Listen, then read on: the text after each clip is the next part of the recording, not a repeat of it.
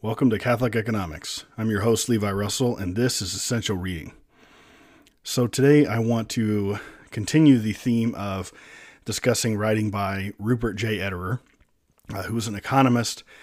He was a professor at the State University of New York at Buffalo, and he was the translator of a lot of Pesch's work. And so since we've been talking about Pesch a lot in this segment, I thought sticking with Ederer was good. This one is a little bit more of a personal thing from him, and so maybe it will give you an idea of sort of how he came to sort of be a follower of Pesch. And I think it's just an interesting little piece. So before I start on that, if you'd like to support the show directly, I have Patreon and Subscribestar links in the description. You can also support via Anchor if you like. And if you'd like to contact me, please do so via my social media links below. My DMs are open on Twitter, or you can send me an email as well. So here we go. My Journey into Solidarism by Rupert J. Ederer, Professor Emeritus at the State University of New York at Buffalo. At its 5th annual conference, the Society of Catholic Social Scientists presented me with the Pius XI Award. The president of the society, Stephen Crasson, had informed me previously that the honor was an appreciation for my many years of work translating into English the Lehrbuch der Nationalökonomie by the great Jesuit economist Heinrich Pesch. It was in his honor that I accepted. Except for my great respect for Pius XI, who was Pope when I was born, I would have renamed the award, in my case, the Sisyphus Award. Poor Sisyphus was the character in classical mythology who was assigned the task of rolling a huge boulder up a hill, and as he reached the top, it always slipped away and rolled back down. Translating from German a 5-volume work of some 3,800 pages, complete with bibliographies, fine print, and copious footnotes, was a boulder of a job. It was done over a period of 20 years. What is more, since there are at present no prospects for publication of the completed English translation, the probability of the boulder reaching the top of the hill is still very much in doubt. My fascination with Pesch and solidarism began more than a half-century ago. Shortly after I graduated from college and just prior to being drafted into the Army in 1944, I came across a 6-page item in The Catholic Mind, a digest of significant articles and documents published monthly by the America Press. The title was Pesch and Christian Solidarism by Joseph B. Schuler, S.J., who later served as a missionary in Nigeria. The article lifted my spirits at a time when world opinion of my native land, Germany, was arguably at an all-time low. Its author proposed that the work of this Jesuit scholar, who was virtually unknown, certainly among economists, was to Pius XI what Bishop Emanuel Kettler had been to Leo XIII. In Schuler's words, Pesch's system for social reorganization was to form the basis of Pius's great encyclical, that Magna Carta of modern social reform. He was referring to Quadragesimo Anno, which was issued in 1931, 5 years after Pesch died. The Schuler article also put me on a track for graduate studies where, after my discharge from the Army, I could learn about Pesch and his Christian solidarism. There was at the time a scant handful of scholars in the United States who knew anything about the Cologne-born Jesuit.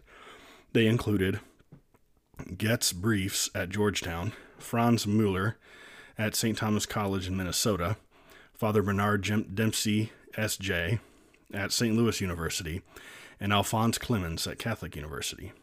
I decided in favor of St. Louis University because Frederick Kinkel, head of the Catholic Central Bureau with its unique library, was also situated close by.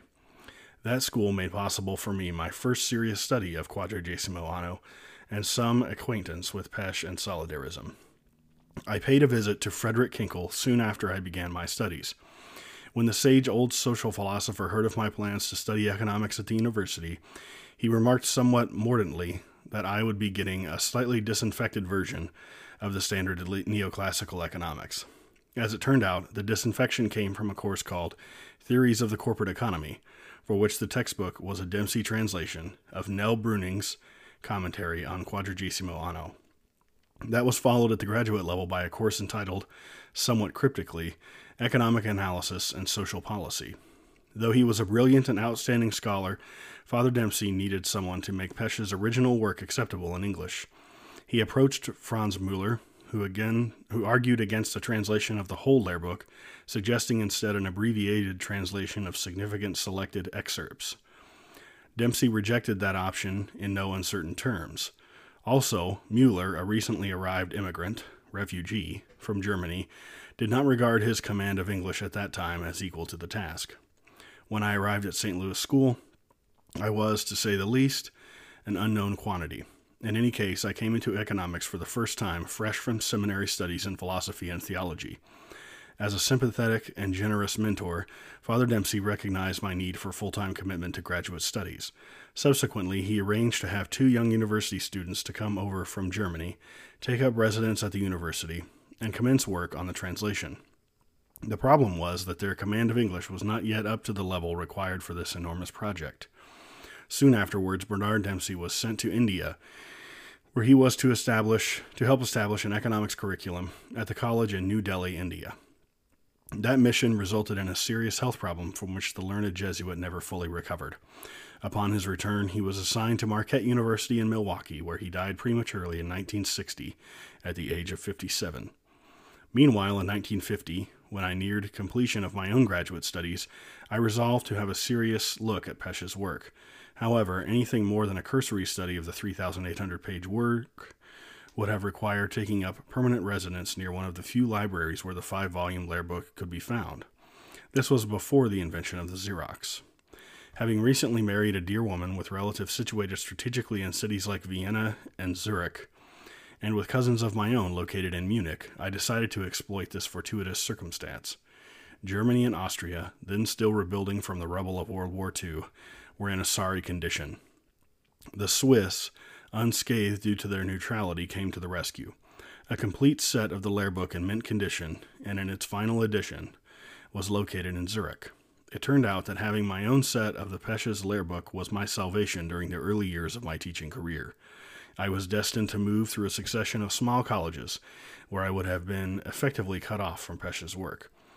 The more disenchanted I became with standard economics, whether of the still prevalent neoclassical variety or of the then highly fashionable Keynesian revision of it, the more I realized that Pesch was providing me with the antidote that enabled me to keep my equilibrium. Father Bernard Dempsey prefaced his book, The Functional Economy, with a chapter entitled The Biography of an Unsatisfactory Science. As the years went by, while I tried to make sense of what we were supposed to be teaching our hapless students from their overpriced textbooks, I felt that was, if anything, a courteous understatement. And simply offering a remedial one-semester course in, for example, papal social teachings, was often not simply compounding the confusion in students' minds. The Kinkel observation about slightly disinfected neoclassical economics kept resounding. I spoiled one summer by wading through the huge Schumpeter History of Economic Analysis, hoping to salvage something from the wreckage of what passed for economic science. Alas, poor Joseph. He too slipped off the deep end into the by then standard positivistic approach, where nothing that presumes to make value judgments ranks as serious scientific economics.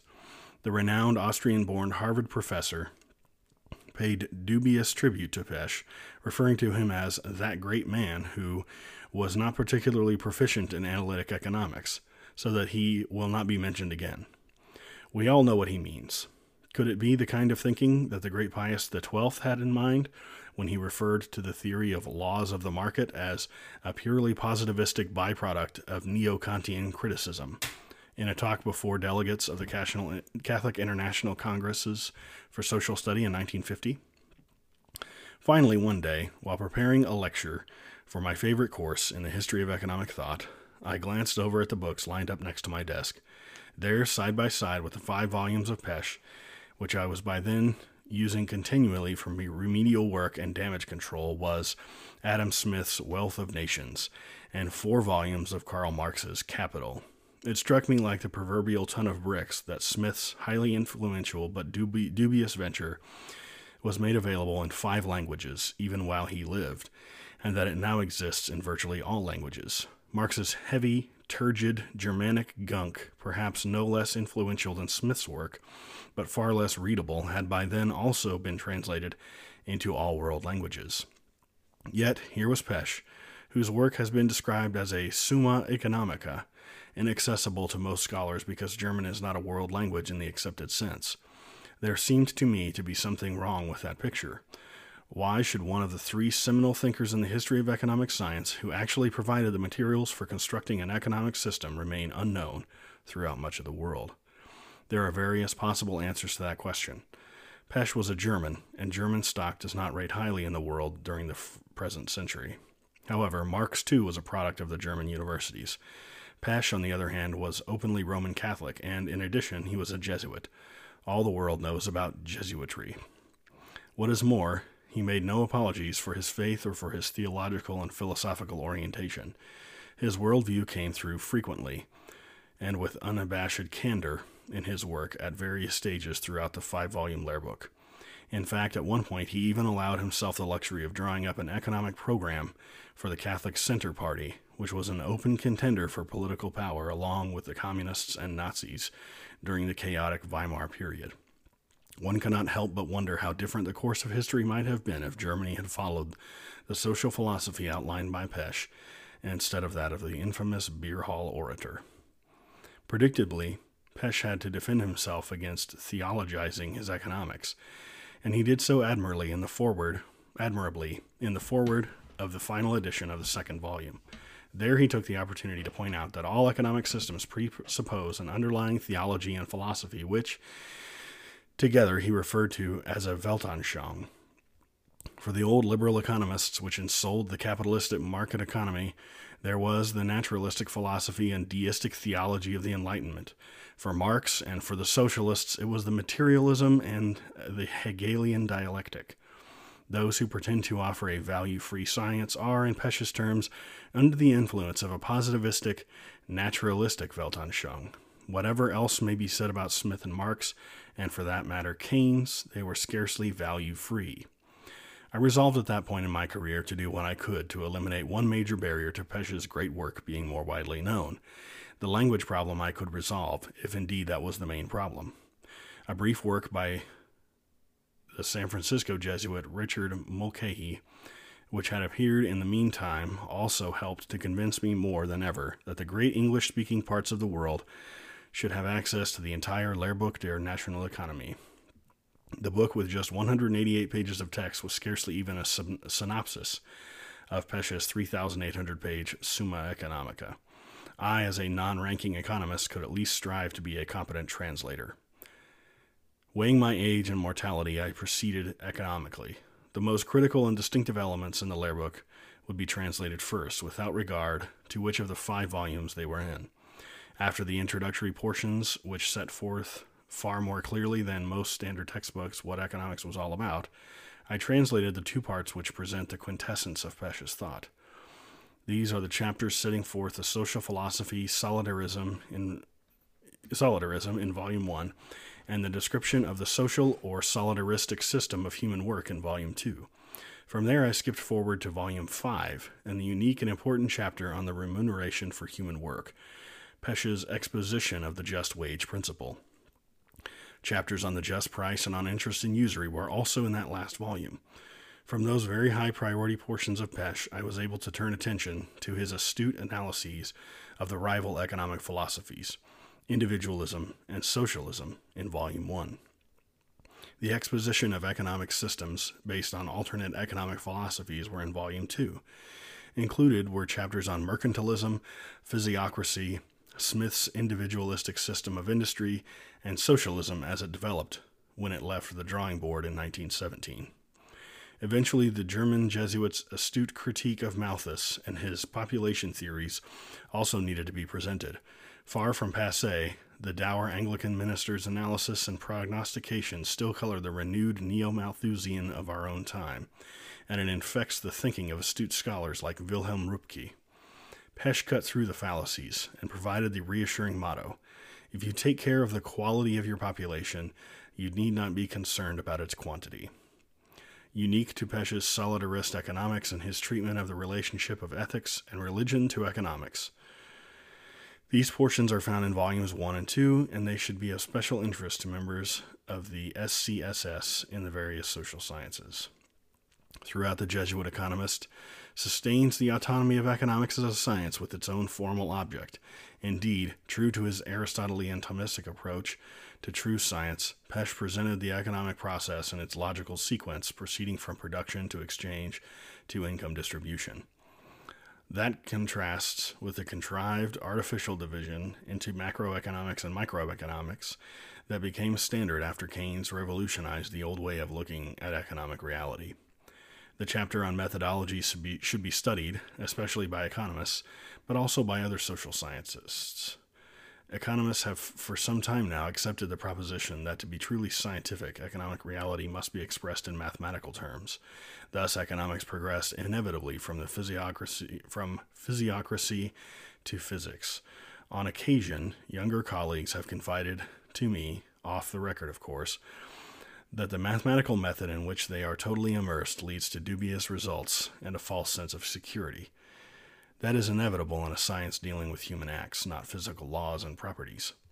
Alfred Marshall, himself a mathematician, was far more modest about the pretensions of the mathematical approach than most contemporary economists. Then they continue mystifying their students with the elaborate mathematical models of how the economy is supposed to work. I cannot help but think of the alchemists and their self-important pretensions to be serious chemists.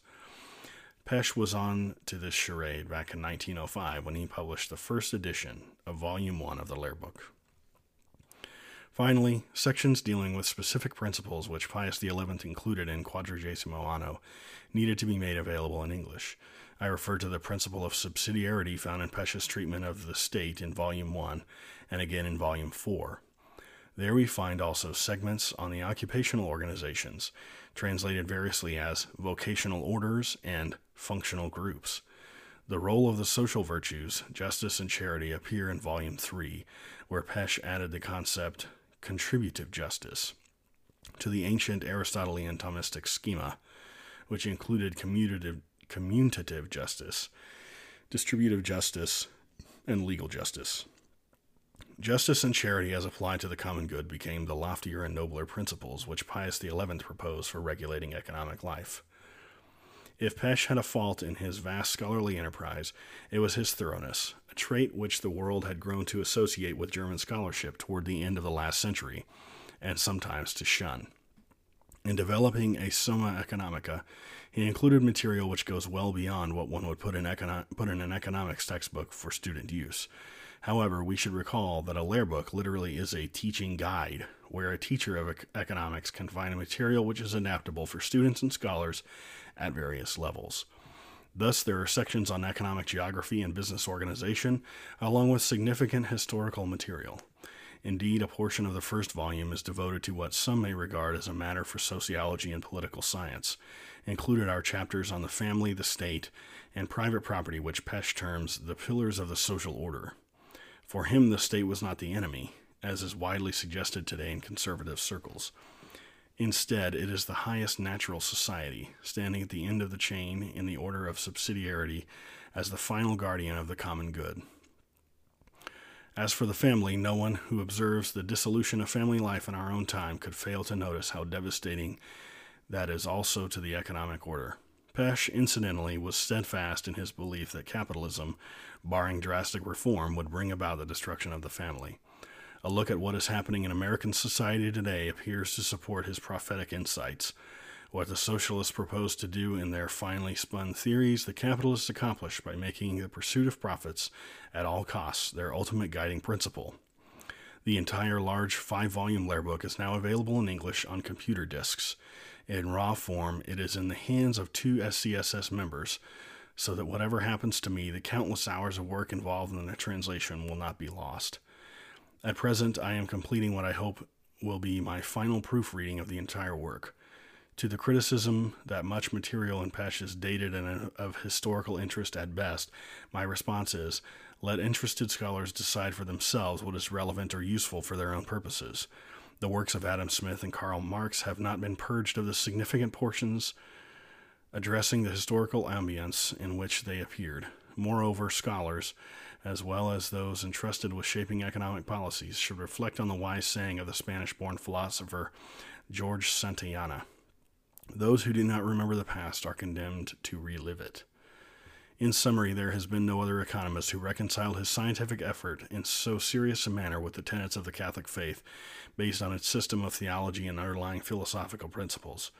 One may wonder why his church, ever since Pius XI, who was pope when Pesch completed his work on this earth, never publicly credited the man by name for his contribution to the development of its social principles. Nor have the successors, Pius XII, John XXIII, Paul VI, and John Paul II, done so, even though all of them, progressively, by repeated usage, have made the word and concept solidarity a household word in Catholic social thought and beyond. An educated guess as to the reason would be that since the Catholic Church does not propose specific economic systems, for example, the often heralded Third Way, it may not allow itself a public endorsement of a man who presented a blueprint precisely for a third way between socialism and capitalism. That is what Pesch did. He was trained as an economist, and he was therefore qualified and entitled to do so. Nevertheless, starting precisely with Pius XI, the Catholic Church proceeded to promote salient features of Peschian thought. As indicated previously, what I regard as the three cardinal principles in Quadragesimo Anno were present in Pesch's work: the principle of subsidiarity, the principle of occupational groups, and the virtues of social justice and social charity as ultimate regulating principles of the social order. These three are mutually supportive of each other, like three legs of a tripod. If individuals cultivate the two virtues, and Pope John Paul II has told us that social charity is the same as the virtue of solidarity, much less activity will be required on part of the state to maintain sanity and stability in the social order. Likewise, the occupational groups, if they are once reconstituted, will make it easier for individuals who choose to operate with an eye always to the common good to do so. At the same time, such individuals within the framework of particular industries will help to keep the occupational organizations themselves from becoming merely selfish pressure groups which put their own narrower interests ahead of the overall common good.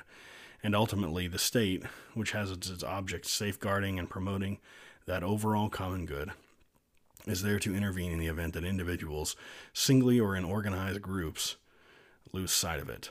In other words, where all of these three cardinal principles of social order are in place, each corroborates the other. The great trilogy of social teachings addressed to the economic order by Pope John Paul II provides the ultimate clear corroboration of Peschian thought.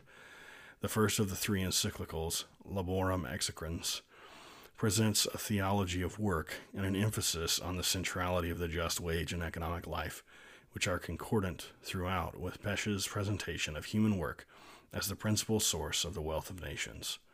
The second encyclical of the trilogy, Solicitudo Rei Socialis, could justifiably bear the English title, On Solidarity.